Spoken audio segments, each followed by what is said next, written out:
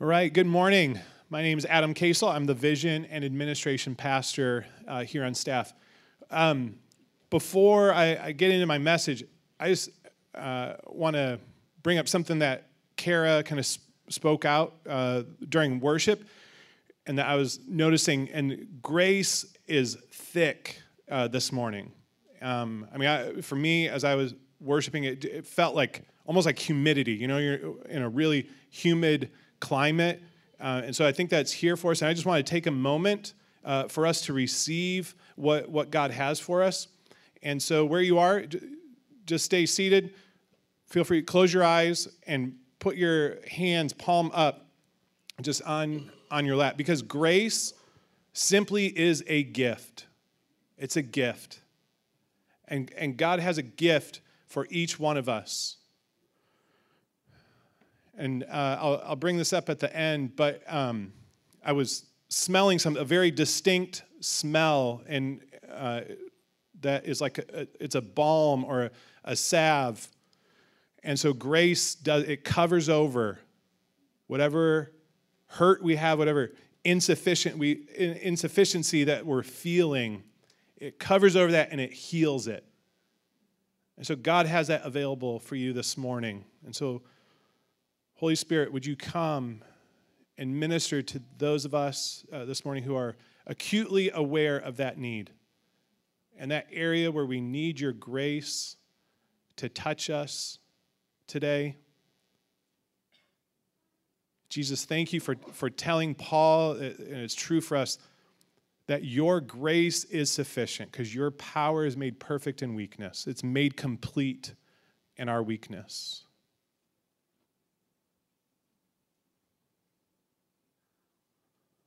So we say more, Holy Spirit. We see you working.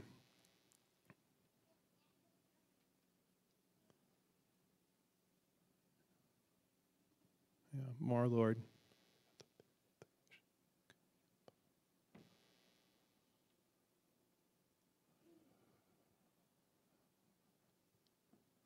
Thank you for the burdens that you're easing. Thank you for the healing that's coming right now. Physical or emotional, spiritual.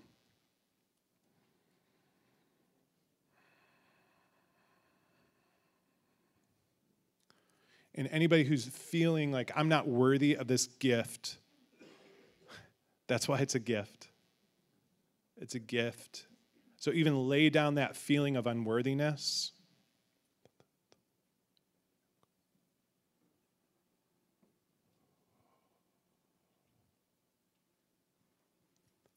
Feel your Heavenly Father smile on you as his beloved son or daughter.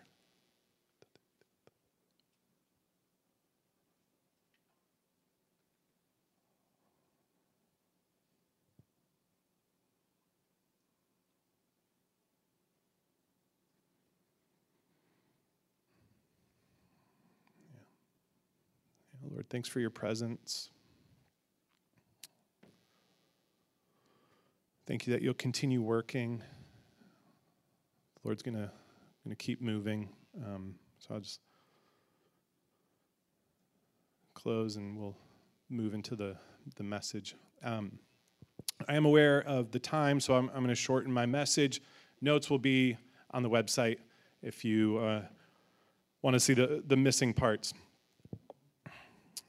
All right, if you have a Bible, turn with me to James chapter 2.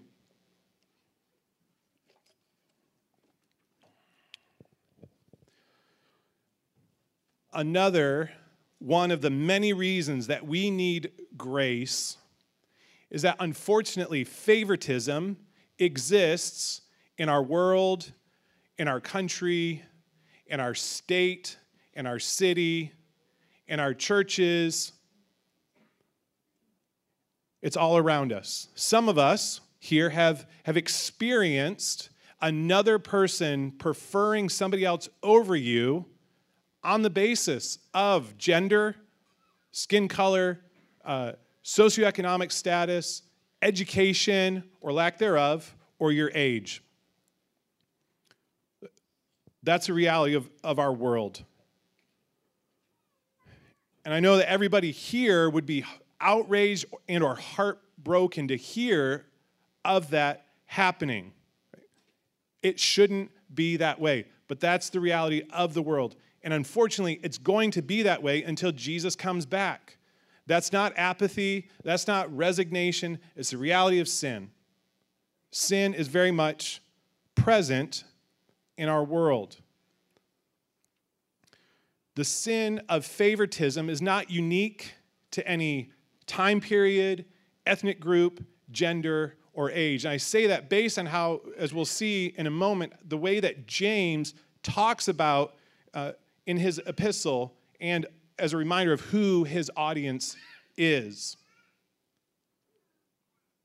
So we are in a series in James, in this epistle. It's known by the name of the author, James, who was the half-brother of Jesus. He was the leader in the church in Jerusalem. The epistle has a heavy emphasis on wisdom and how we ought, and I use that word intentionally, how we ought to live. James clearly puts forward a standard of living that we as believers, of followers of Jesus, are called to live by. As a leader, James wants his readers to aspire to maturity in the faith. A couple of weeks ago, Randy, when he was talking, he said, if you read James, it feels like he jumps around from topic to topic. There's a good reason for that. James jumps around from topic to topic. He'll talk about an idea, and then he'll switch to another topic, and then down the road, he'll come back to that previous idea. James is very practical. He wants people to know how and to actually live out loving God and loving others in a very practical way. And we'll see that another example of that this morning. So I'm going to read James chapter 2, verses 1 to 13. It will be on the screen. James writes, "My brothers and sisters, believers in our glorious Lord Jesus Christ must not show favoritism. Suppose a man comes into your meeting wearing a gold ring and fine clothes, and a poor man in filthy old clothes also comes in. If you show special attention to the man wearing fine clothes and say, 'Here's a good seat for you,' but say to the poor man, 'You stand there,' or 'Sit on the floor by my feet,' have you not discriminated among yourselves and become judges with evil thoughts? Listen, my brothers and sisters. Has not God chosen those who are poor in the eyes of the world to be rich in faith and to inherit the kingdom he promised to those who love him? But you have dishonored the poor. Is it not the rich who are exploiting you? Are they not the ones who are dragging you into court? Are they not the ones who are blaspheming the noble name of him to whom you belong? If you really keep the royal law found in Scripture, love your neighbor as yourself, you are doing right. But if you show favoritism, you sin and are convicted by the law as lawbreakers. But whoever keeps the whole law and yet stumbles at just one point is guilty of breaking all of it. For he who said, 'You shall not commit adultery,' also said, 'You shall not murder.' But if you do not commit adultery, but do commit murder, you have become a lawbreaker. Speak and act as those who are going to be judged by the law that gives freedom, because judgment without mercy will be shown to anyone who has not been merciful. Mercy triumphs over judgment." Let's pray. Father, we thank you for your presence with us. We thank you for your word. You have something for each one of us this morning. And this is a challenging word, but we know that your grace is here. Your mercy is here. And so we ask, Holy Spirit, bring conviction where we need it. And we also, in the name of Jesus, speak to the enemy who wants to bring condemnation along with it, that is not allowed. Father, we want only what you have for us. In Jesus' name, amen.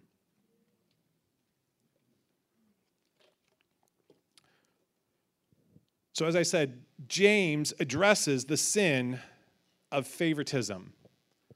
What I want us to remember this morning is that, according to James, favoritism harms the body and the heart. Favoritism is the key repeated word in this passage that I read this morning.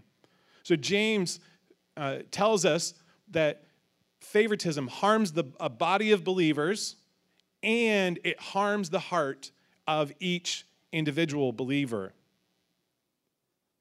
So the first part, in verses 1 through 7, is where we see James talking about the sin of favoritism harming a body of believers. He starts with, "My brothers and sisters, believers in our glorious Lord Jesus Christ must not show favoritism." The rest of the passage, he's talking about, or these verses 1 through 7, about the harm that favoritism causes, but here looking at the basis for why we ought not to show favoritism. So he says it brings division, that's harmful. But more importantly, our identity as believers of the Lord Jesus and those who have given allegiance to him is as those who don't show favoritism. We are called to a different standard. As believers, we live in the tension of two kingdoms. We are citizens of the kingdom of God. There's an ethos, an ethic that we're called to live according to. And here, as I said, it's those who don't show favoritism. God does not show favoritism. His gifts are irrespective of a person's position in life. Those who are rich don't have all the higher gifts. God doesn't look at that. God does not show favoritism. Our earthly kingdom that we all are also living in rewards favoritism to certain groups. But again, James says we must not show favoritism. We are all on level ground when compared to Jesus. That's why James refers to him as the glorious Lord Jesus Christ. He is the glorious one. And every other person, every other group falls woefully short when we are compared to Jesus. If we think there's any comparison between an individual and Jesus or a group of people and Jesus, we're not seeing Jesus.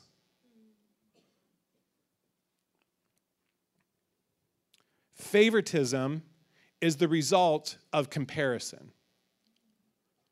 So if our eyes are not on Jesus, if they drop down and we're looking at one another, we're going to create groups.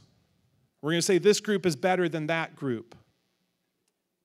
This group is more worthy of attention than that group. Again, it's the result of favoritism. Now, James is highlighting the difference between rich and poor, because across cultures and across time, as I said earlier, the rich tend to be favored in every culture and society. So in the first week, we talked about how James is writing to believers scattered around the region. So by this time that James is writing, you have believers who are in Israel. They're in Western Asia and Eastern Europe and Northeastern Africa. So what James has to say here is applicable over those three continents, those three areas, different cultures, different people groups, and yet all of them, according to James, are susceptible to favoring the rich over the poor. According to James, what makes favoritism so harmful is that it's based on outward appearance. I'll say that again. Favoritism is harmful because it's based on outward appearance. Notice James is highlighting what people are wearing. A man who comes in, fine clothes and a gold ring, and then another man in old, dirty clothes. That's the basis for how they're treating other people. That causes division, and it brings harm to the body of Christ. If we are showing favoritism as believers, if we show favoritism to any group, but here the rich, we're playing the world's game the world's way. There's nothing that stands out about that. A rich person, if we show favoritism to a rich person, they get that all the time. There's nothing special about that. And so we either continue doing what they're used to receiving from other people, this favoritism, special treatment based on their outward appearance, or we water down the message, which causes harm to their soul or their spirit. That's a far greater loss.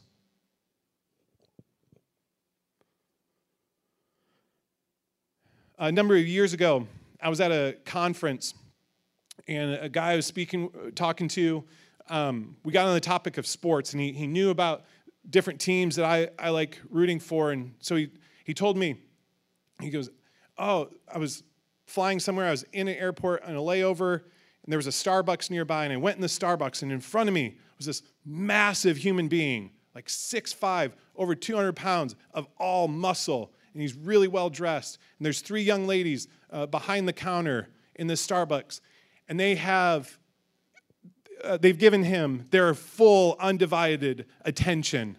Right? There's one woman making his drink. She's totally focused on that, making the perfect drink. The lady behind the counter is, engaging with him. Another lady is getting food. Is there anything else we can get for you? Do you want another pastry? Do you want a sandwich? So they've got a bunch of stuff on the counter. He's got his drink, and takes out his money to pay. And oh, no, it's on us. It's on us today. And the guy that's talking to me is like, I showed up at the right Starbucks. They're just giving away free food, free drinks. And so the gentleman in front of him says, oh, thank you very much. He takes the stuff and leaves. The guy steps up, orders his drink and his food, kind of expectant, get something for free, and they tell him how much it is. So he pays, and he's standing there waiting for his drink. He goes, just curious, who is that guy in front of me? And her eyes get real big. That was Calvin Johnson. If you don't know who Calvin Johnson is, he was a wide receiver. At the time that he played, was the most dominant wide receiver. He had just been drafted and signed a multi-million-dollar contract, rookie contract. He didn't need free food from Starbucks. But that's what we do. That's what we do. The rich in various places, they're shown favoritism. They keep getting free stuff. For us, though, it's not a matter of if we show favoritism, but how. Who do we prefer based on their outward appearance alone? Who do we discount or dismiss because of outward appearance? Now, we're all drawn to people who look, think, and act like us. It's not a bad thing. It's human nature. It becomes detrimental when we show favoritism to those who look, think, and act like us at the expense of others. So who do we tend to show favoritism toward, and why? Do we see the rich? And again, the rich is just anybody who we think has more money than us. Right? There's no line of demarcation of once you're over this, you're rich. So do we show favoritism because we see them as better than us? Or that it benefits us in some way? Is the thought, hey, if we do a favor for them, they're going to be able to do a favor for us? Or do we hope that it would elevate our status? That if rich people know my name, life is going to be better.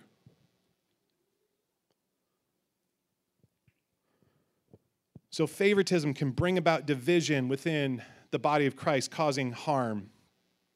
The other part of favoritism harming the body and the heart is that it harms the heart of the individual believer. So throughout Scripture, literally from the beginning, we see how sin harms individuals and society.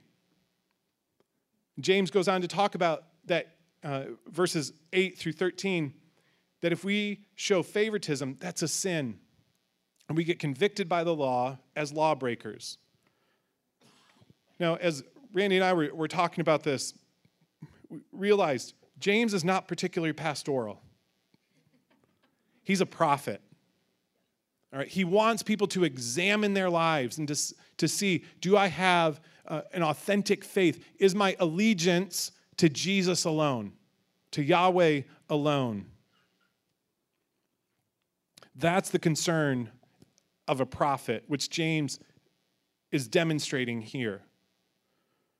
He goes on to talk about that if we show favoritism, we are not loving our neighbors as ourselves, which Jesus says is the second part of the greatest commandment, loving God with all that we are and loving our neighbor as ourselves. That's why James calls it the royal law. So James also says that if we break any law, we're guilty of breaking the whole law. And he mentions two of the big ones that his readers would not have given much resistance towards, saying, don't commit murder, don't commit adultery. He's borrowing Jesus' line of reasoning from the Sermon on the Mount, right? Where Jesus says, hey, lust leads to adultery, hatred leads to murder. And so for James, he's saying if we can overcome this sin of favoritism, the likelihood of murdering or committing adultery drops significantly. That's a unique line of reasoning in the Bible about human nature, that if these little issues in our lives we're able to resist and to overcome by God's grace, the big things become far less attractive to us. It doesn't take long to read a news story of an organization committing or breaking egregious laws, or individuals, well-known individuals, who have a moral failure of some sort, and that oftentimes when they are caught, they're like, I don't know how I got here. We don't know how we ended up like this. But if you look back, it was the small compromises along the way that led to the big one. And so James is addressing that here this morning. That if we, as followers of Jesus, are able to resist favoritism, that our obedience to the whole law, that brings freedom. James talks about the law bringing freedom. We often don't think about it that way because we think freedom is, I get to do whatever I want. That's not the biblical understanding of freedom. To quote a scholar I came across talking about this idea of freedom, saying when James speaks of the law of freedom, that word means the new way of life in which one lives in accordance with the will of God. Even the verb is used in the New Testament exclusively for the act through which occurs or has occurred through Jesus. The truth will make you free, and we have been set free from sin. So again, freedom from a biblical perspective is not life without constraints. It's living life with proper constraints. Not life without constraints, but life with proper constraints. Our second oldest son, less than a year ago, decided he wanted to learn how to play the drums. Yeah.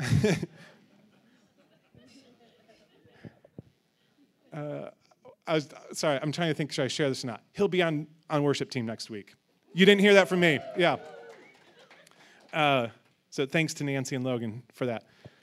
He is spending hours a week learning how to play the drums.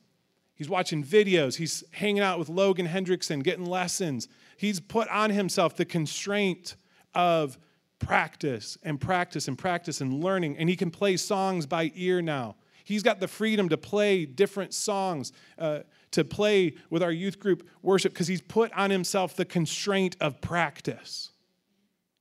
He's put on a proper constraint. That gives him freedom to be able to play freely and play a variety of songs.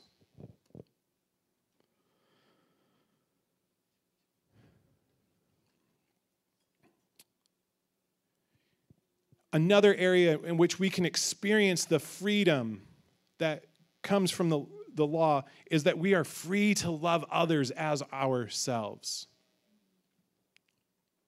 That's true freedom. Loving God with all that we are and loving our neighbor as ourselves.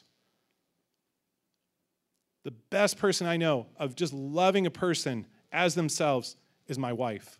She is so good. There's zero sense of judgment or her scanning for other people to interact with. People feel incredibly at peace in her presence.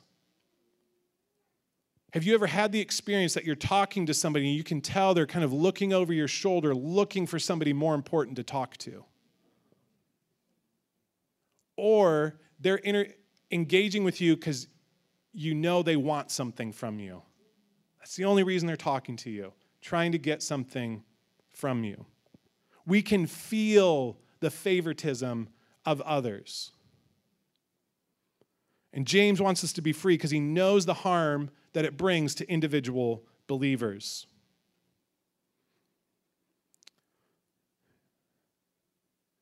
Verses 12 and 13, James talks about mercy and how mercy triumphs over judgment. And friends, for those of us who have trusted Jesus, we've all received his mercy. And actually, the best reason, the greatest reason for any of us to live free of favoritism is because Jesus, the richest one, made himself poor in order that we might be rich in him. Paul talks about that in 2 Corinthians 8:9, if you want to look at that. Again, Jesus, the one who has access to everything, emptied himself in order that we who are spiritually impoverished might become rich in him. And one of the ways we can show our understanding of the mercy that we've received is actually loving and serving and getting to know the poor. At this church, this is the third food pantry I've been a part of, along with two other churches that I've been at. And I've been able to serve with each of them. The most encouraging thing I've ever heard from each of these is, this is my favorite food pantry to come to because I get treated like a person. I know people care for me, and because they remember my name, they remember the things that they prayed for me, they ask how that is. Friends, we're a community, fortunately, that is experiencing the benefit of loving and serving the poor. Even if you're not a part of the food pantry, have never come, you benefit from it. That's true across all churches that have a strong food pantry. So thanks to those who serve regularly and really care for and love the poor, you're benefiting the whole church.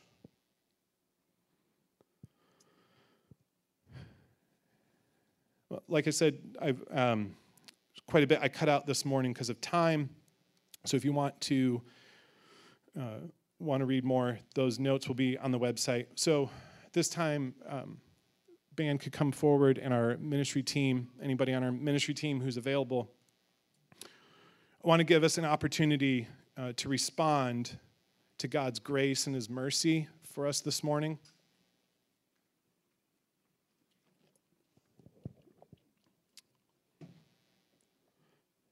So as I said, James wants us to see that favoritism harms the body and the heart. It harms a body of believers.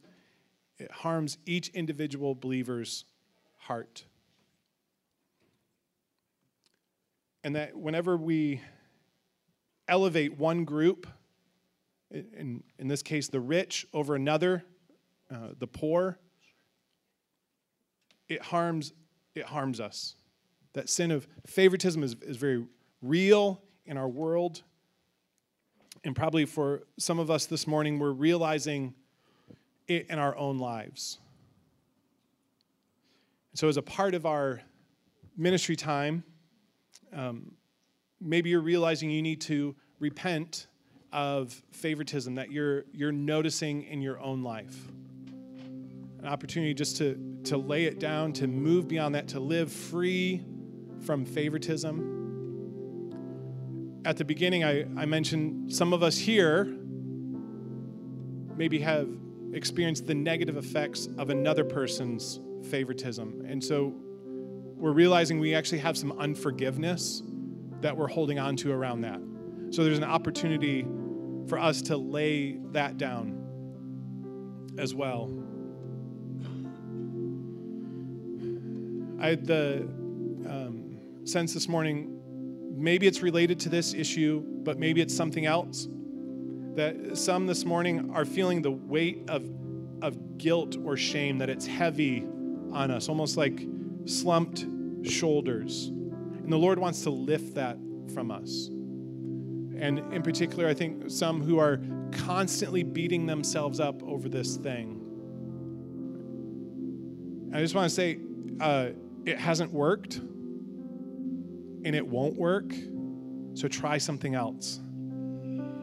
Don't beat yourself up for it. The Lord's grace is sufficient to be able to lay that down and to receive His love, His life, His mercy. And I think, as I said at the beginning, there's even this idea, God wants to apply a balm or a salve of grace to cover over what that hurt is for you and to bring healing.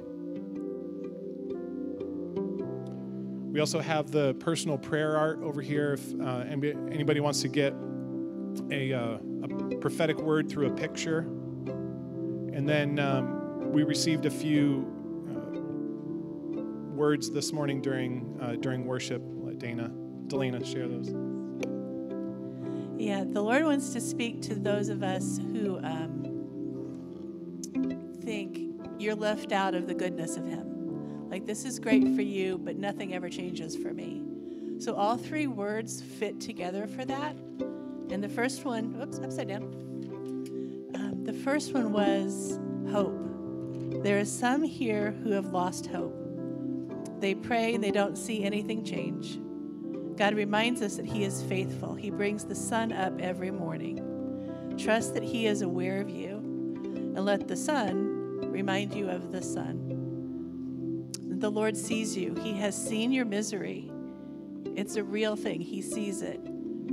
Know that He has heard your cries and that He sees you. And then to wrap all that up by the goodness of God,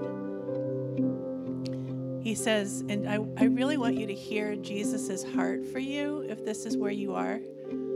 Come back, my beloveds. Come back. As far as the east is from the west, that is how far I have separated your sins from you. Stop looking at your sins. Cease from obsessing and dwelling on them. Beloved, shift your gaze upon me. Me. Meditate, integrate Psalm 103 into your souls. Look and gaze upon Jesus. This is who I am. Today. Now make a decision on where your gaze will be. Please focus on me. I am the path, and I am the one who created all the ones. I am who created you, the one who created you, and focus on me. So if that's any part of you, Jesus sees you. He knows your misery, and He's here to give more hope to you. Where'd you go? All right. So we're a little bit over, but want to invite you, if any of these things stand out to you, come get prayer. Our team is here. They'd love to pray for you. If you need to go, pick up kids. You are dismissed. May the Lord bless you and keep you. May the Lord make his face shine upon you and be gracious to you. May the Lord lift up his countenance and give you rest. Amen. Thanks. Have a great week.